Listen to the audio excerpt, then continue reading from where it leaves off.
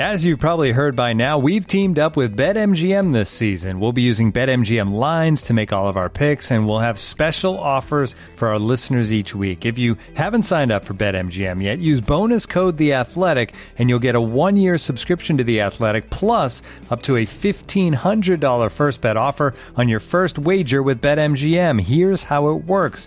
Download the BetMGM app and sign up using bonus code The Athletic. Make your first deposit of at least $10. Place your first bet on any game and claim your voucher for a 1-year subscription to The Athletic. See BetMGM.com for terms. U.S. promotional offers not available in D.C., Mississippi, New York, Nevada, Ontario, or Puerto Rico. Gambling problem? Call 1-800-GAMBLER. Available in the U.S. Call 877-8-HOPE-NY or text HOPE-NY 467-369 in New York. Call 1-800-NEXT-STEP in Arizona. 1-800-327-5050 in Massachusetts. 1-800-BETS-OFF in Iowa. 1-800-270-7117 for confidential help in Michigan. 1-800-981-0023 in Puerto Rico. First bet offer for new customers only in partnership with Kansas Crossing Casino and Hotel. Don't forget, if you haven't signed up for BetMGM yet, use bonus code The Athletic, and you'll get a 1-year subscription to The Athletic, plus up to a $1,500 first bet offer on your first wager. When you need mealtime inspiration, it's worth shopping Kroger, where you'll find over 30,000 mouth-watering choices that excite your inner foodie. And no matter what tasty choice you make, you'll enjoy our everyday low prices, plus extra ways to save, like digital coupons worth over $600 each week. You can also save up to $1 off per gallon at the pump with fuel points. More savings and more inspiring flavors make shopping Kroger worth it every time. Kroger, fresh for everyone. Fuel restrictions apply.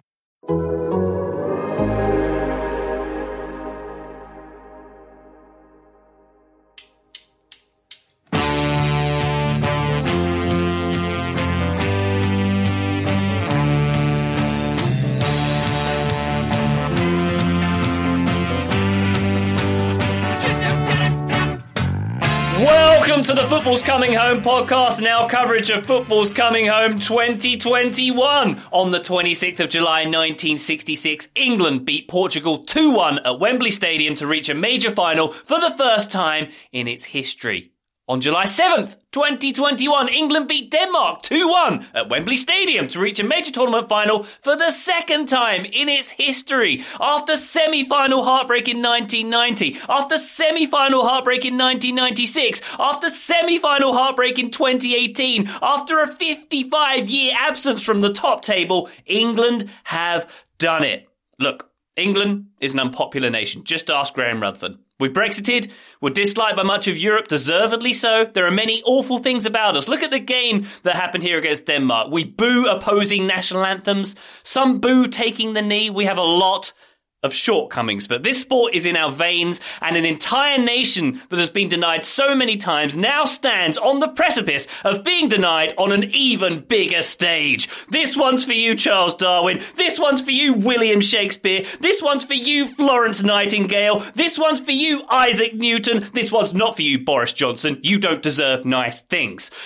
On the night, the Danes were dangerous, and they've had an incredible journey, but the Three Lions journey has been even more incredible. A bad penalty call? Sure. A bad penalty kick? Yeah, absolutely. But a win that has a nation bouncing? Yes, indeed. My name is Ryan Bailey. Joining me today on the Football's Coming Home podcast is the personification of a silver ball being delivered to a referee via a tiny car, Taylor Rockwell. That was amazing, my friend. How did you have that full thing written out, typed out, ready to go, or was it at least semi-improvised? I thought of that just as a final whistle went after extra time. You're welcome. And thank you as well for comparing me to the car, because that is, I know, Graham's favorite moment of action in this game. At least it was until Denmark went ahead, but that's probably his second favorite one. So I feel honored to get that title. Yeah, we're going to do a tight 10 minutes on the car and the silver ball, the pinball being played around. I was hoping it would be like multi-ball pinball in extra time because of the colour of the ball. Also, last night we denied that. But anyway, also here is a man who's definitely happy with all VAR decisions pertaining to Wembley Stadium on this eve. It's Graham Ruthven. Yeah, that's definitely me, Ryan. I mean, you do realise it was just Denmark, right? Just two second-tier nations slugging it out in a semi-final, like two teams that aren't used to getting that far in a tournament.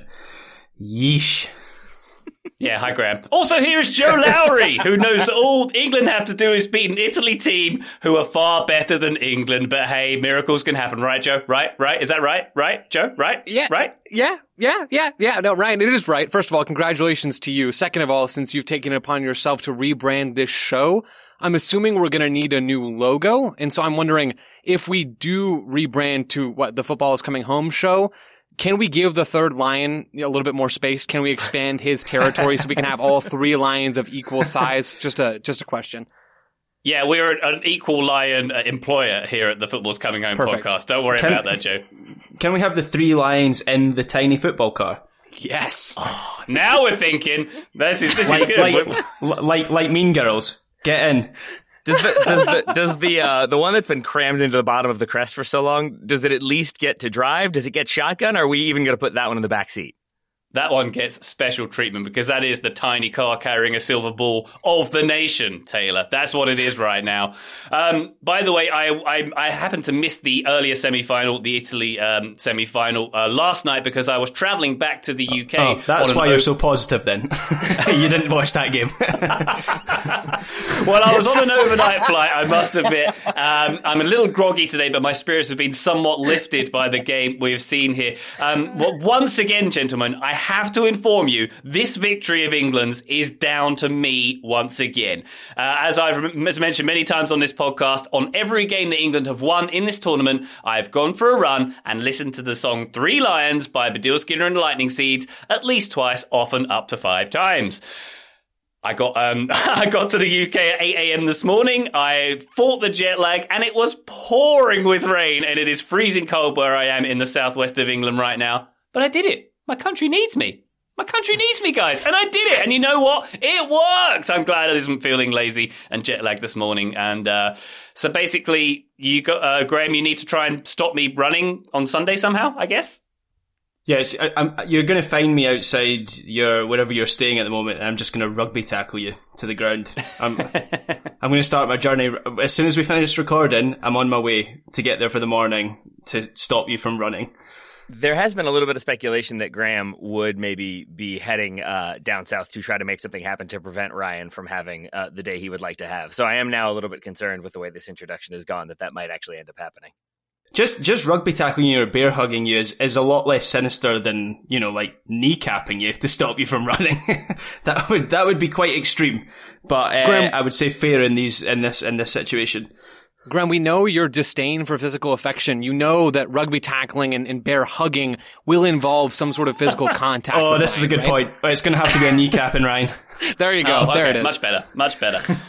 All I hope, Graham, is that when you're out skateboarding later on this week, you don't meet a mad scientist with a badly made Irish car who makes you go back in time and fix this tournament for Scotland's pleasure instead of England. So make sure you don't do anything like that. The other thing I was going to mention off the top, gents, is my children, who are 5 and 8 years old, who are now very much accustomed to this England team being a minimum semi-final team and now a finalist team. They know nothing. They know nothing of the hurt that most English fans have been through over the past several decades. Yes, technically my eldest daughter was alive during the Euro 2016, of which we do not talk. But very, very much used to England being a good thing. And maybe that continues for the rest of their mortal lives. And I'll be okay with that, Graham. How do you feel about that? I'll pass on that. I'll pass on that timeline, and I will accept another timeline. Please give me your next one. We have genuinely moved into a territory where I sort of feel bad that I put this group of people together because Graham has been subjected to this for as long as he has. Graham, I know. I am sorry, my friend. Why could this have not been Euro 2016? I've been forced to talk to an Englishman every day for the past month. During a tournament where they've made their first final since 1966. I mean, if this isn't proof of the Scottish people's bad fortune, I don't know what is. This has all just been an elaborate trolling campaign, Graham. Like, we were hired by your wife just to bother you for a month straight, so that's what we've done. It's a very elaborate ruse, but I think it's worked pretty well. Yeah, I've enjoyed my role as the heel character. I'm actually a rather Shakespeare actor in my usual role, Graham, and I will be returning to that after this tournament, so don't worry about that. We should probably talk about this tournament, though, and the semi-final that occurred at Wembley Stadium on Wednesday evening. England against Denmark. England coming out 2-1 winners after extra time, because, of course, we had extra time in this one. I'd like to refer to this one as the Battle of the Inverse Flags, because if I'm not mistaken, the St. George's Cross is the inverse of the Danish flag. Is that right? Does that sound right? Is the Danish one maybe slightly off-centre, potentially? Right. It is. Yeah. Well, we're off centre in other ways, I suppose, Graham. But this one was, this one proving that England could come back. Firstly, proving that England could concede a goal, but also come back from conceding a goal. Mikkel Damsgaard getting the Danes off of the mark with a long-range free kick from a foul that shouldn't be given against Luke Shaw. We can get to that later. Simon Kjær getting an own goal for the equaliser, and Harry Kane rebounding in a dodgy penalty in extra time to seal it for England. Before we get to the action, though, gents, Joseph, I'd like to come to you first. Can we talk about the setup of these teams? I saw when the 4-2-3-1 came out for England. I thought, okay, they're sticking with the shape that did well against Ukraine and not being tempted to go back to the back three with the wing backs to try and limit Denmark going forward in any way. Was that the correct decision? Obviously it was, because we won, but how did you feel about that? I was a little bit puzzled, right? Because on yesterday's show, Taylor, Graham, and I talked about how, or at least I mentioned, I think Graham did as well, that England could try to mirror Denmark's shape to do what they did against Germany and go 3-4-3 versus 3-4-3. That didn't happen, as you're saying, Ryan, and I think it worked out really well. I think Gareth Southgate's plan to go with a 4-2-3-1 that sometimes looked like a 4-3-3 depending on the phase of play and depending on the positioning of Mason Mount and Calvin Phillips, I think it worked out really well because Denmark wasn't nearly as aggressive as they thought they were going to be. I thought they were going to come out and really try to control the ball, and they did in moments. But really, they were content almost from the opening stages of this game, with a few segments of this match aside. Denmark was pretty content to defend in a 5-4-1 block or a 5-2-3 block if they wanted to be a little more aggressive in their own half. But they would defend in their own half, which then kind of takes away the need to mirror a shape, right? If you're going 3-4-3 versus 3-4-3, you have a lot of natural 1v1 man-to-man matchups all over the field. But I tend to think of that, and maybe this is wrong, but I tend to think of that mostly as a defensive benefit. You're trying to constrict space. You're trying to limit those opportunities for the opposing team to create numerical advantages. If everything's 1v1, there's no real advantages. And as a defensive team, that's a pretty good thing in most circumstances as long as you have talent. So because England ended up having more of the ball than I thought they would in this game, Gareth Southgate's 4-2-3-1 worked because they had advantages in different areas. Harry Kane would drop in front of or behind Thomas Delaney and Højbjerg in midfield for Denmark. He was able to drift and create chances and create numerical advantages. Same with Raheem Sterling, drifting inside from that left wing and finding the ball and crashing the box from the left half space. I mean, I think the positioning really did work. I think the shape worked. England didn't dazzle anybody with their possession play. They had a couple good moments as they've had in almost all of the games in this tournament. But by and large, they were pretty stale, but their staleness really does work to their advantage because it kept Denmark pinned back for large stretches of this game. Yeah, Joe, I agree with everything you said, and I would add two little wrinkles in there would be, I think Mason Mount continuing to do, forgive me if you already pointed this one out, but Mason Mount continuing to drop in and be that kind of third, usually left-sided central midfielder gives England a benefit or a bonus of having that one extra midfielder. So it limits Denmark's ability to play centrally, which I don't think they would have done anyway. I think their plan was probably to try to go the way they did against the Czech Republic, which is that when England's fullbacks would get forward or would be a little bit stretched, they could attack between them or get in behind them, which is exactly how Denmark were able to score at least their opener. I think the difference would be that, number one, England's fullbacks are better and I think less likely to maybe be caught out in that way. But also when you have the pace of, say, Kyle Walker, you really are covered if Denmark want to try to kind of go long down that channel. And that is where I think they tended to try to go when they did go direct. And it just didn't really work. And so that major counterattacking threat was nullified pretty quickly. And I think that's another reason why Denmark were maybe precipitated into staying deeper and not getting stretched. Graham, your thoughts on England's shape in this one and maybe some of the personnel. Lots to be said about the three behind Harry Kane here. It was Bukayo Saka who started on the right-hand side, presumably to deal with Mæhle coming up against him there. What were your thoughts on that? Yeah, I mean, listening to what Taylor and Joe were saying there, I largely agree with what they were saying, although what I would mention was there was about a 15 to 20 minute period in the first half where I felt like the midfield two of Rice and Phillips were basically Højbjerg and Delaney. To my eye, it seemed like they were getting the better of them, and I felt a lack of progressive passes from Rice and Phillips, and a little bit of a disconnect with Mount was contributing to that issue. And there was a period in this match where England seemed to be quite flustered. You know, Southgate was out on the touchline. He was telling people to calm down. Jordan Pickford was very flustered and seemed like he had a big mistake in him for a lot of this match. But there was a period around about the time when Denmark scored where everything just seemed to be, everyone was very wired in, but not in a particularly good way. You know, everyone seemed to be, you know, a little bit over the top in terms of their intensity. And it took, I noticed it was Kyle Walker in particular, it took him to kind of control things in terms of playing on the ground, compact passes, just for England to regain a little bit of control. And after that, the rest of the match kind of panned out as you would expect, and the system did work for England. But I did think there were flaws in that kind of 15-20 minute spell, and that's actually been a trend throughout this tournament for England, as they start very well, and then after about 15-20 minutes they drop off, and there's been a lull in every single game they play. It happened against Ukraine as well as England played in that game, and the second half was very impressive. And again, that seemed to happen here, where England really, even though they didn't get the goal, they really kind of suffocated Denmark in the second half and into extra time as well.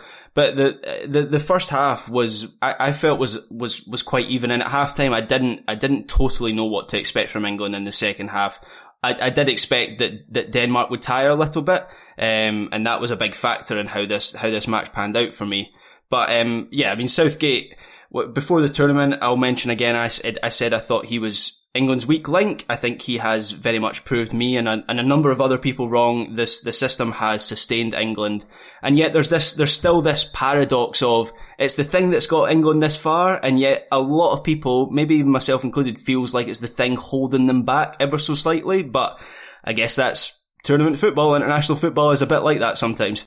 Graham, do you feel like there's an argument that like teams and maybe Denmark in this case can game plan for that? Because my assumption heading into this one was that basically Denmark would try to get through those opening minutes.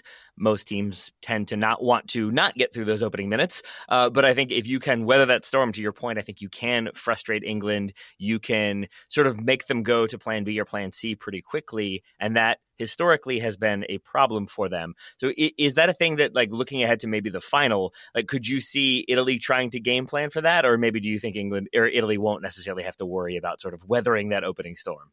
Potentially, and the Italy matchup is an interesting one, and I wrote this in a piece just after full time there, in that many of the threats that England are going to face from Italy are similar to the ones that Denmark posed. Obviously, shape wise, you know, there's going to be wing backs, there's going to be a back three, there's going to be, I know Italy play a 3 rather than Denmark play a 2 in the middle, but there's a midfield that will try and control the game, and there's a good balance. So in a way, now that England are through that match, this is good preparation for what they'll face from Italy. And on the flip side, I think Italy will look at some of the success that Denmark had.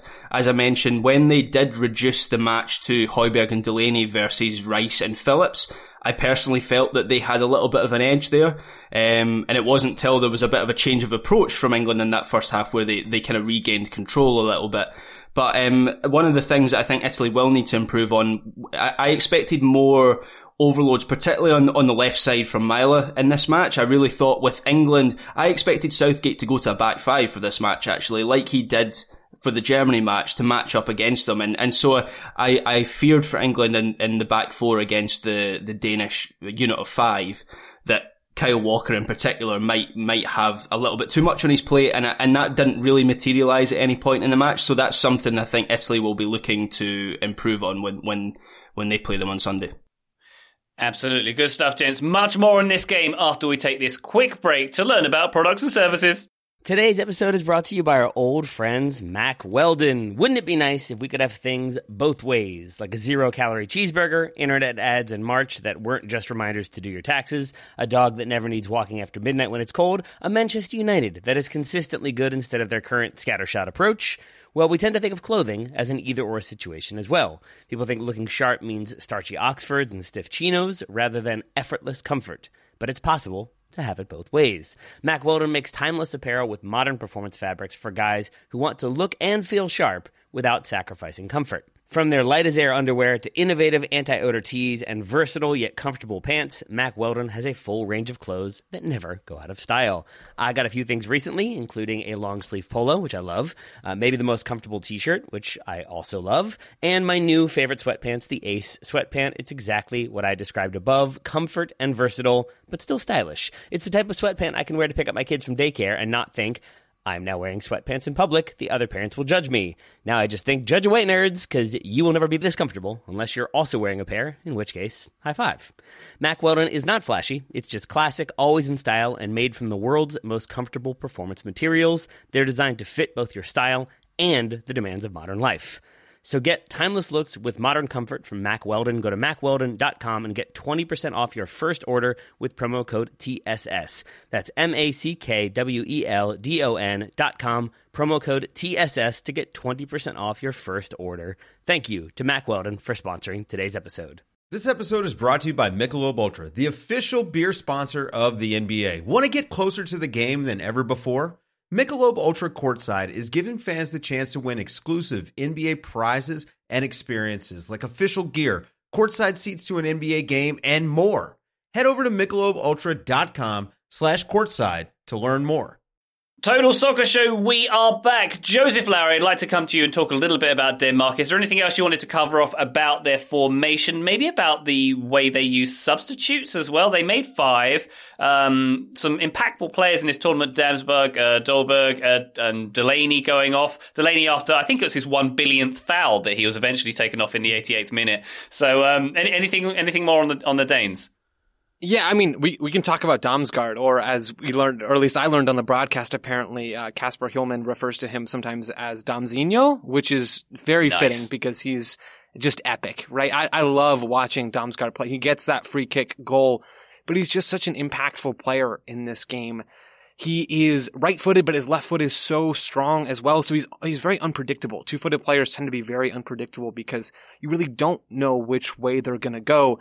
You don't really know which way Damsgaard's going to go. And I just think he is a brilliant player, and he fits so well on the left side of Denmark's front three in this game. The other thing really that stood out to me about Denmark is just how quick their combination play was. And I know this isn't substitution related or really where you were leading me with this question, Ryan, but I think the biggest thing that really stood out to me was how quick they play when they had the ball, which is another reason why I was a bit sad that they didn't get more of the ball in this game. In the first half, in the stretch that maybe Graham's talking about, and even in the first 15 minutes of the second half, I thought, right up to the 60th minute, Denmark did threaten when they had the ball with their quick combination play. Damsgaard would either make a run in behind or he'd drop into midfield. Brathwaite can do the same thing. Delaney and Højbjerg are so quick with their combination play, and they're also very good with their off-ball movement. If they don't have the ball, if one of them doesn't have the ball, they'll make a run forward. Even one of the center backs can push up into central midfield. All three of Vestergaard and Kjaer and Christensen, each one of them made a run into central midfield in this game. There's just so much to like from this Denmark team with how they use the ball. I was disappointed because to me, and I don't really know how to quantify this, but from the 60th minute on, for the second half in terms of the 120-minute game, Denmark just looked tired to me. It looked like they had been worn out. They didn't have the ability to really get forward and get their foot on the ball until the second period of extra time, and that's only because England let them have the ball, because they were up. England is up 2-1 at that point. So I wanted a little bit more from Denmark in this game. Maybe the subs play a part in that, maybe not. Maybe the change to a 3-5-2 plays a part in that, but I actually thought that looked kind of good in certain moments with Norgard coming in for Dolberg in the 67th minute. It's a tough game for Denmark. They didn't create as much as I thought they had the ability to do, but I don't know. There's really no way to look at this where England wasn't the better team in my eyes, at least. Joe, to go like with a couple points you made there, I do think that change in the 67th when it is the triple change, I think that is such an important part of this game. It is, I think, an example of where Kasper Hjulmand is proving himself once again to be a very capable and wise and observant manager. And I think if maybe this is a more rested team, a little bit deeper team, I think we have a more challenging game, I think, from a Danish attacking perspective. But in my notes, I have in the 60th minute, I have an expletive in there that I will leave out for purposes of keeping this podcast family friendly. But it was Kyle Walker is very fast. You can guess what the expletive was, because it was Denmark trying to play direct when England had committed numbers forward. There were gaps there, and it's one of those ones where Schmeichel gets the ball and immediately tries to boot it long for Damsgaard. And he has a few yards on the defense, and Kyle Walker just comes blazing past, wins the ball. And to me, I'm not saying it's necessarily the exact moment, but it feels like in that moment, Hjulmand sees that and thinks, we're not beating them on the counter. We're not beating them with pace. And that's when they go 5-3-2. That's when you have Poulsen come on, and it's very much sort of two central strikers, two target strikers at that, with Braithwaite alongside him. You have the three in the middle to continue to kind of clog and prevent England from pulling anybody apart, even when Harry Kane drops in. But then with that back five, you can cover the channels so you don't have open crosses and sort of overloads out there for quick combinations that England were definitely looking for. So I think in that moment, Kyle Walker almost killed off the attacking spirit for Denmark and made them go more defensive for the rest of the game. Yeah, he made a couple of very good, impressive recoveries in that vein, Taylor. I agree with you there. And I'm kind of glad that Denmark didn't have enough of the ball in the attacking third, because when they did, particularly earlier in the game, it felt very threatening for England. It seemed like almost, I mentioned this in the chat, that they were kind of targeting Jordan Pickford as well. They're putting a lot of pressure on him, certainly during those early set pieces. They intercepted someone intercepted a throw he was trying to get out of the box. And Taylor, as you mentioned when you went semi-viral, they kind of caught him out with the wall for the opening goal as well. Yeah, it was, we have that phrase, master set piece theater. It definitely was that, because there's a double wall here. There's the English wall set up to defend, and then there's a gap, and then there's a sort of Danish wall there so that Jordan Pickford can see the ball. And this is, I think, an intentional sort of baiting by Denmark, because he sets up to be able to see it the whole way. And then just as Damsgaard is about to start his run, that wall slides over. They block everything Pickford is able to see, and I think that's why he gets a relatively slow read on it and has to kind of react to it a little bit later. And the other key piece of evidence for this one would be that Andreas Christensen, I think it is if you're in the Danish wall facing Damsgaard as he's getting ready to take it, when they slide over, Christensen lets there be a little bit of separation, because I believe Kyle Walker is also standing there. And so they almost build Kyle Walker into their obstruction in this case. And I just thought the way that was game planned, we've seen that in a couple different times in this tournament, that teams that bring in set piece consultants and set piece experts, and Denmark have done that, do tend to have different looks and different ideas for how to deal with things. And on this occasion, I think it worked really well. I would also point out, it's a really interesting one. I wrote, I think this is maybe a reference just for Joe in terms of the people who are here right now, but it felt a little bit like pass interference, because Denmark have a free kick, I think 40 or 50 yards from goal. And then as they take it, there's a foul further up and the free kick gets moved up. And it felt like pass interference in the NFL, move 30 yards up the field and try it again. Definitely so. Graham, something about Denmark which really stood out to me was their defending, which they're quite renowned for at this tournament. It seemed like they were experts in frustrating in just leaving no space at all in the box.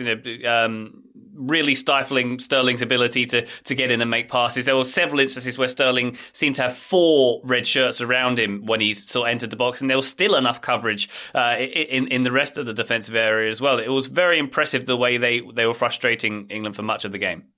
Yeah, it was, but I also felt like England kind of played into their hands at times. I think we spoke in the chat. I didn't like the Grealish substitution at all. I felt like if there was going to be a change at that point of the match, what I wanted was for Southgate to break up the midfield two of Rice and Phillips, bring on someone like Jordan Henderson, move the midfield closer to Mount, and then still have Sterling and Saka as the two out balls. Or you could even have, Sancho could come on for Saka. That's the sort sort of change that I would have made, because obviously that worked really well against Ukraine in the quarterfinals. But Grealish, obviously, the way that he likes to play is he's much more central. He's not so much of a winger. I know Southgate does see him as a wide man as such, but he drives inside. And to be honest, at times I did struggle to work out what his actual position was in this England team, because he did seem to be playing very centrally a lot of times. And I just felt like it contributed to England being a lot more kind of congested in the middle and making it a little bit easier for Denmark if they have a defensive weakness, as obviously as tends to be the case with the back fives or three with the two wing backs, as there is space between the left and right sided centre backs and the wing backs. And I just felt at that point of the match, it felt like that's where England should be targeting. And obviously laterally in extra time, that's where the penalty comes from. You know, they go into this shape where, for me, it looked like a lot of the time it was actually 4 in attack, with Foden really pushing up high to the point where he was the furthest forward player with Kane a lot of the time. And then you have Sterling on the right, and that's where he wins the penalty from. But yeah, Denmark are a strong defensive unit. We saw that here. Simon Kjaer as well.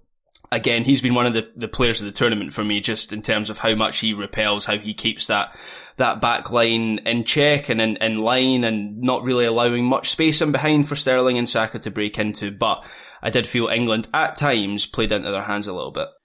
Taylor, I've got a question for you. Picture yourself... I hopefully have an answer.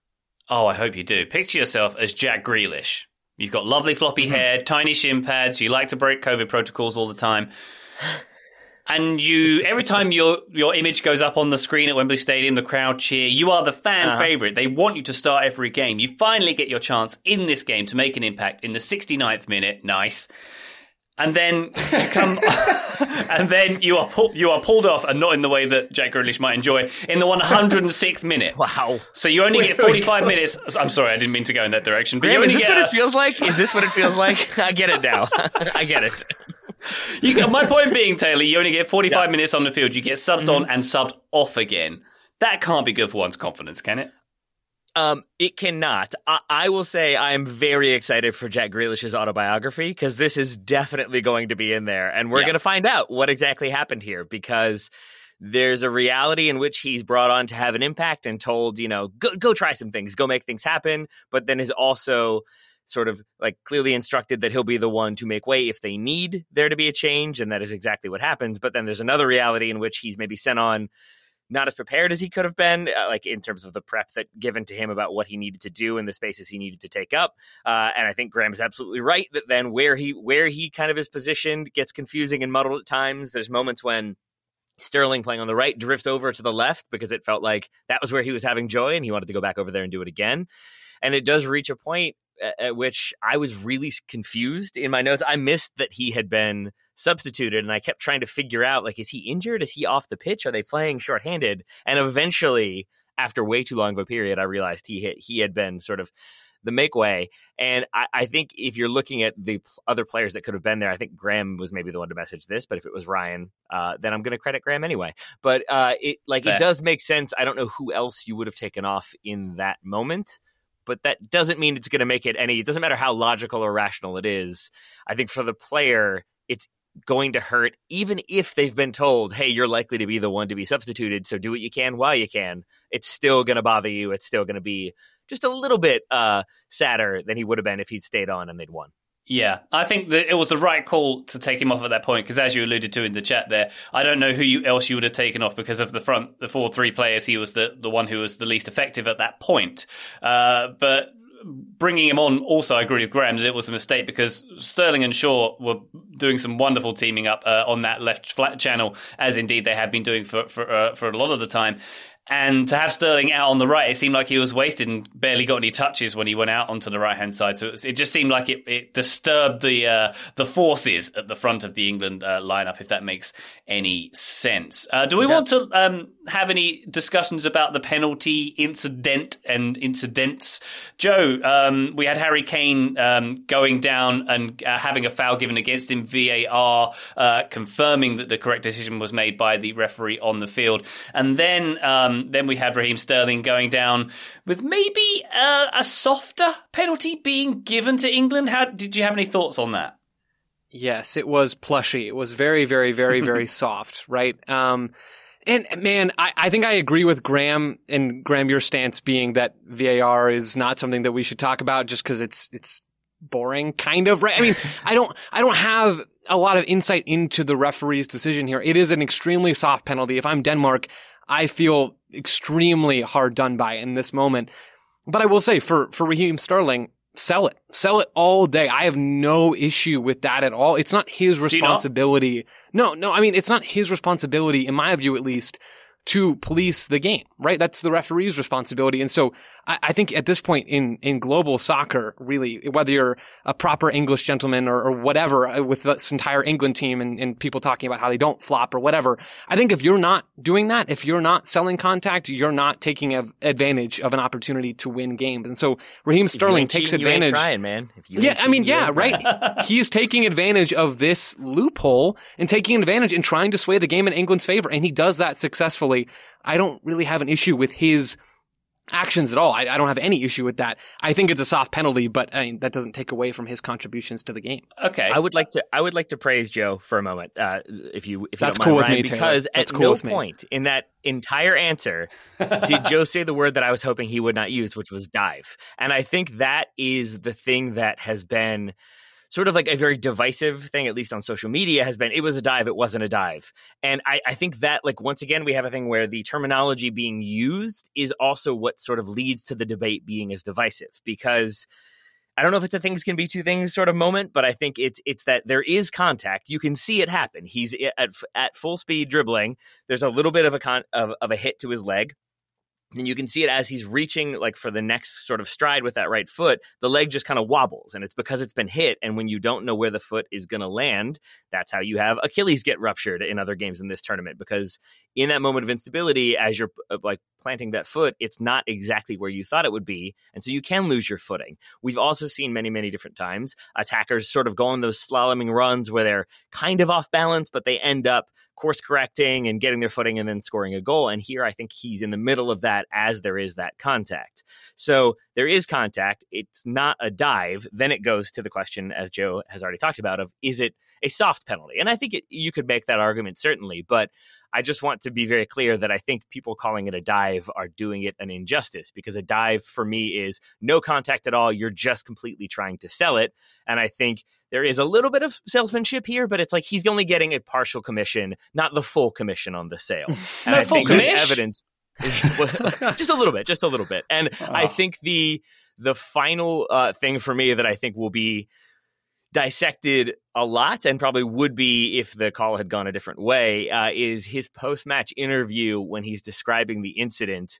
I'm going to paraphrase it here because I didn't write it down exactly, but when they ask him about it, he says, like, yeah, I was dribbling in the box and then he made contact. And there was just a second when he shifted from I to he. And in that moment, I was like, did he say, like, I anticipated contact? Like, I was wondering what was about to come out before he pivoted. And I hope that gets broken down in Raheem Sterling's autobiography. You are all morally corrupt over this penalty. Well, firstly, I'll just like to say I hope Jack Grealish's autobiography is called My Encyclopedia.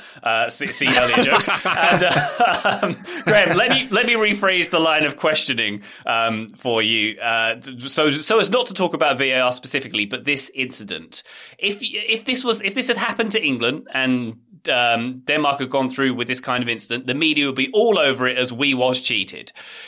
Do you think there's any cause for Denmark to feel as if they were cheated, or will they generally feel best team won, it was marginal? First thing to say is I actually am also morally corrupt and don't hold anything against Raheem Sterling for this. It's up to as Joe said, it's up to the referee to police the game. But I don't think it was a penalty. So yeah, absolutely. I think Denmark not necessarily cheated by Sterling, although I think some of their fans will likely feel that way. But cheated a little bit by the referee. I also didn't feel like the Kane one was a penalty either, to be perfectly honest. I didn't think there was a penalty kick in this game, but it's difficult when, there's such a fine line between a team, putting on the perfect back to the wall job to get over the line and then conceding a penalty like this. So I don't think they'll look at it like, we lost to the better team. I mean, they were in extra time. They're 10 minutes away from a shootout where, anything can really happen. So yeah, I thought it was incredibly harsh on them. Anybody else got any thoughts on that? Are English bakeries going to be lacking Danishes for the coming weeks in protest? Any thoughts, Taylor? Denmark's just going to cut off the supply. That's all it is. Yeah, exactly. I don't think they import the Danishes. I think they probably just make them in England. Graham, the recipe. You're ruining the bit. Graham, you're ruining the bit. Sorry, Joe. Sorry. It's all good. Britain is a net importer, Graham. You should know that as a Brexit sufferer. There it is, Taylor. That's true. We have to make everything now because we can't import anything. Correct. We've gone political again. I'm going to take a break. We'll be right back after these messages. Looking for an assist with your credit card, but can't get a hold of anyone? Luckily, with 24/7 U.S.-based live customer service from Discover, everyone has the option to talk to a real person anytime, day or night. Yep, you heard that right. You can talk to a real human in customer service at any time. Sounds like a real game changer if you ask us. Make the right call and get the service you deserve with Discover. Limitations apply. See terms at discover.com/creditcard. Hey folks, this is Taylor from the Total Soccer Show, reminding you that we are inching ever closer to the start of the summer transfer window, which means there are teams that will buy and sell their players early, there are teams that will leave that business very late, and there are teams that will operate in between. But no matter what, it's going to be a chaotic situation. There's going to be offers coming through willy-nilly. There's going to be transactions to be tracked and processed and make sure that enough money is there. There's going to be probably angry clubs calling to complain. There are many things to deal with, and unfortunately for those clubs, there is no sort of business tool that makes things easier, makes transactions simpler, gets the business done efficiently and effectively. But for the small businesses around the globe, there is such a service, Shopify. Shopify is the global commerce platform that helps you sell at every stage of your business, from the launch your online shop stage to the first real-life store stage, all the way to the did we just hit 1 million orders stage. Shopify is there to help you grow. Whether you're auctioning autographed apparel or selling sleek kits, Shopify helps you sell everywhere. From their all-in-one e-commerce platform to their in-person POS system, wherever and whatever you're selling, Shopify's got you covered. Shopify helps turn browsers into buyers with the internet's best converting checkout, up to 36% better compared to other leading commerce platforms. And you can sell more with less effort thanks to Shopify Magic, your AI-powered all-star. And I really appreciate that about Shopify. No matter how big you are, no matter how fast you want to grow, Shopify gives you everything you need to take control and take your business to the next level. Shopify powers 10% of all e-commerce in the United States, and Shopify's the global force behind Allbirds, Rothy's, Brooklinen, and millions of other entrepreneurs of every size across 175 countries. That's as many countries as will be selling players in the transfer window this summer. Plus, Shopify's extensive help resources are there to support your success every step of the way, because businesses that grow with Shopify. Sign up for a $1 per month trial period at shopify.com/TSS, all lowercase. Go to shopify.com/TSS now to grow your business no matter what stage you're in. Shopify.com/TSS. Football's Coming Home podcast. We are back. We are talking about England against Denmark. Tete Rockwell, your final thought on the on the game. Thought. Sorry. That was my Springer impression. I have two final thoughts. One would be that's outstanding work by you. Two things. One would be Stuart Robson was doing color commentary over here in the States, and I thought he had a few different moments where I was sort of confused as to the point he was making, including at one point when Raheem Sterling at a different point of the game was like definitely just clipped from behind. There was an implication that Sterling had taken a dive there. And then when Harry Kane takes the penalty is saved, and then Kane puts in the rebound. On the replay, Stuart Robson speculating that Kasper Schmeichel could have done better with that one. Was an interesting claim. I guess he wanted him to catch the penalty. That seemed a bit of a strange complaint. I think in the moment he was just trying to think of something to say, and maybe the slow-mo made it seem like he could have done better with it, but that was an odd moment of commentary for me. I don't know if anybody else heard that one. to catch the penalty rather than bosh it away. Is that what he was saying? I'm assuming that's what he was saying should have happened. I think we had a few people when that was mentioned speculating that what he expected was for Kasper Schmeichel to not only get a hand to it, but then to punch it all the way back down the field and into the England goal. And only then would Stuart Robson have been impressed by the performance. That's a bit much. So that's one thing, but obviously Harry Kane scores the goal. England go ahead 2-1. And I thought there was a sequence at the very, very end that, I don't know, it stood out in a very positive way, albeit in a very boring way, but that's what England wanted. England win the ball off of Mela in the 116th minute and 30 seconds, 1:16:30. Kyle Walker is the one to collect the loose ball. He carries it forward, and this is where we have England do their second. This time it's a bit more appropriate, sort of passing maneuver into the corner and then out of the corner and back into the corner. I went back and tracked this one. So again, Walker gets the ball at 1:16:30. The final pass out of play is by Calvin Phillips at 1:19:13, which is 2 minutes and 43 seconds. In that time, they completed 54 passes consecutively. That's the Ole period of this game. And Spanish, I think coaches are applauding that one. But I would say, to me, like in that moment when in the past we've seen teams kind of bunker and just try to hold on and not let the other team get any sort of a foothold, by backing off and giving them the opportunity to attack, you do give them a foothold. You do give them more opportunities. They get set pieces, they get corners, and at the very least, they build a sense of momentum, a sense of belief. And if you are England and you can possess the ball for almost 3 minutes in the final 5 minutes, it just completely kills the game, because now Denmark have to chase and chase and chase. They get tired. England are letting the ball do the work. They're playing 1 and 2 touch passes pretty consistently, pretty consecutively. And I thought it was just such an interesting moment that instead of panicking, instead of rushing, instead of just booting the ball clear and holding on, England possessed in a way that I would expect other teams to do, and to see them do it, I think should give you even more confidence, Ryan. It does, but it also panicked me because I wanted some of that possession to be more sterile. Because, as you say, Denmark were letting England get through and get into the final third. And there were several moments where, like, Phil Foden was completely alone in the box, and a simple swung in ball from Raheem Sterling would have, put the ball at his feet. But I was like, no, don't take that. Just play it back to Calvin Phillips and knock it through the middle again. That's fine. That happened several times during that period of possession, as you mentioned, Taylor. So that was an intriguing one as a fan to see your team do that and yet not be too worried about it as well. Yeah, so I thought just a very strong way to end the game for England. Ryan, I'm very happy for you. Graham, I apologize.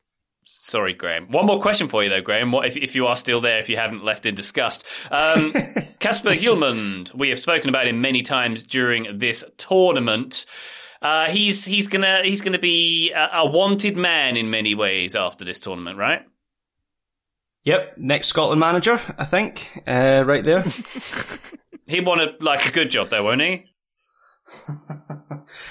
Oh, Ryan, why do you have to kick us when we're down?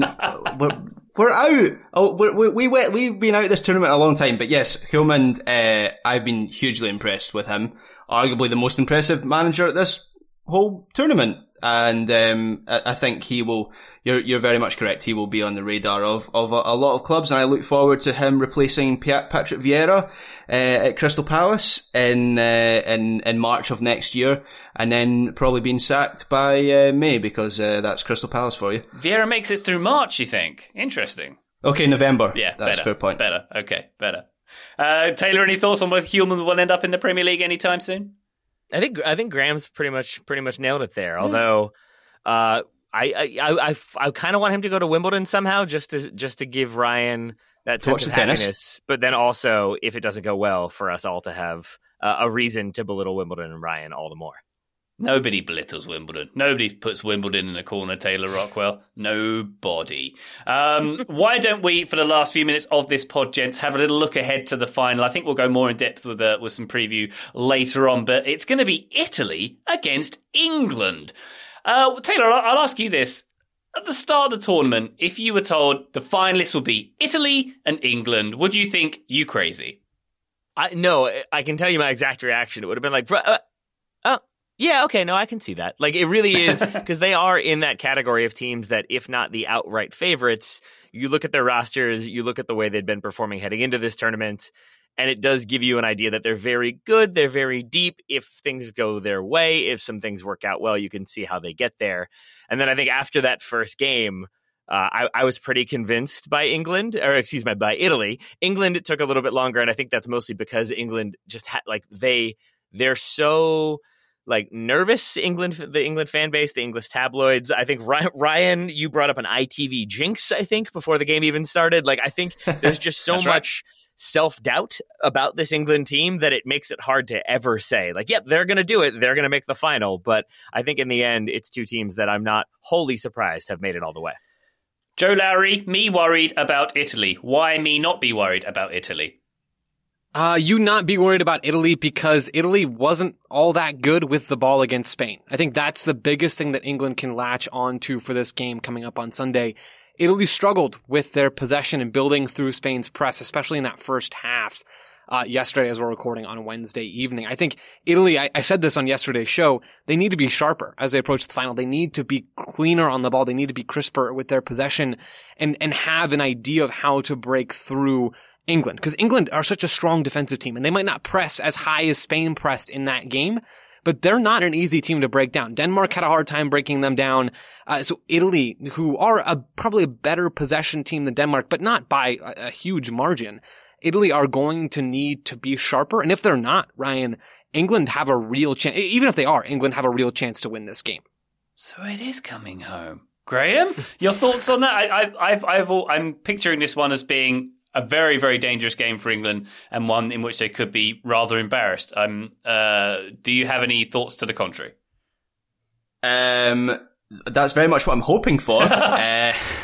And I'm so enthused about the next few days of build up to this game. I mean, I'm really looking forward to hearing about Bukayo Saka's A levels, and I'm really looking forward to hearing about what Harry Maguire, what his Nando's order is. I'm really looking forward to all this sort of build up to add to Mason Mount's favourite Pixar films and Luke Shaw's Lucky Slippers. We're really lucky in this country with the media coverage of the England team. Luke Shaw's Lucky Slippers is definitely a child's book I'll be buying in the future, by the way. And Frank Lampard is going to write it. Not Mourinho, then. I like the sound of that one, though. And I don't know how to feel about this game, as I say. Taylor, what are your thoughts on this one? Maybe it'll be more even than I would hope. And obviously home advantage is going to help England as well. And I don't know, a prediction? I don't know what to think at this point. Well, I think where I am is I wrote down literally 30 seconds before England get the penalty. I wrote the question: which of these teams would be a more interesting matchup in the final versus Italy?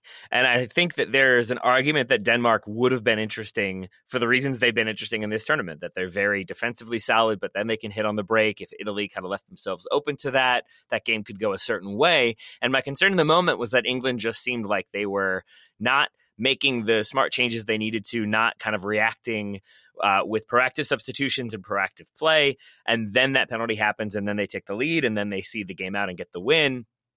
And that makes things more optimistic, but there is still, I think, a reality in which Italy caused so many different problems for England, and England are caught in a couple different mindsets for the game, that they concede one and then they concede two, and it's not as competitive as we would have hoped. That's where I think the Danes could have made it more interesting. But I think if England approached this one with a sort of cohesive game plan and backup plan, and people aren't being asked to go here in this moment and there in that moment, but then drop in that moment, but then step forward when this is happening, I think that's where they get into trouble, because in these moments, I think simplicity of approach is fundamental to then allow for improvisation on an individual level. So I really think this could end up being a one-sided game. I also think it could be a really fun back and forth type of game, which probably guarantees that it will be a cagey and foul-heavy sort of game. I'm interested how Southgate's going to match up the midfield, because obviously England tend to play with this 2, Italy play with a 3, and obviously Mount is in there for England, but is he going to be dropped back into the kind of deeper midfield to help deal with that? And then is the problem going to be that Harry Kane's left isolated, and then he drops deeper as he tends to do, and then England are left a little bit lacking in attack when they need to kind of hit out on the break? I think that's maybe where the key of the match is. It's a challenge that Southgate hasn't had to face up to much in this tournament, just through the nature of the teams that England have played so far. I mean, if you're looking at the teams that probably went with a 3 in midfield. Croatia, obviously in the first game, and that England fared pretty well with that. And the second game against Scotland, they're one of the few teams who have gone with a 3, and that game didn't go all that well for England. So it's something they've maybe not had to deal with that often, and that's something Italy will throw at them.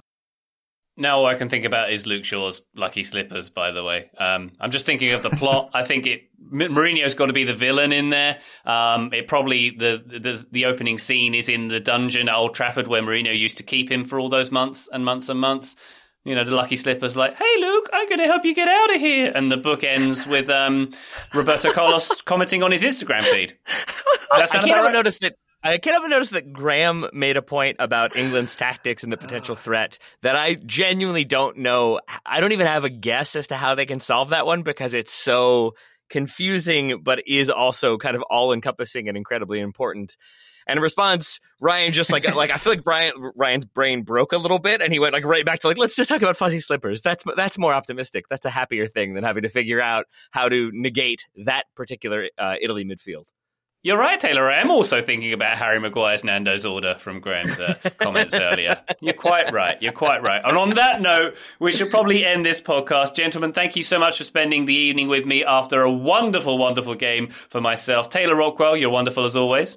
As are you, my friend. Joe Lowry, wonderful as always. Right back at you. Graham Ruthven, I've never been geographically closer to you. I'm coming for that hug. Oh, no, I hadn't even considered that. Yup. Bye!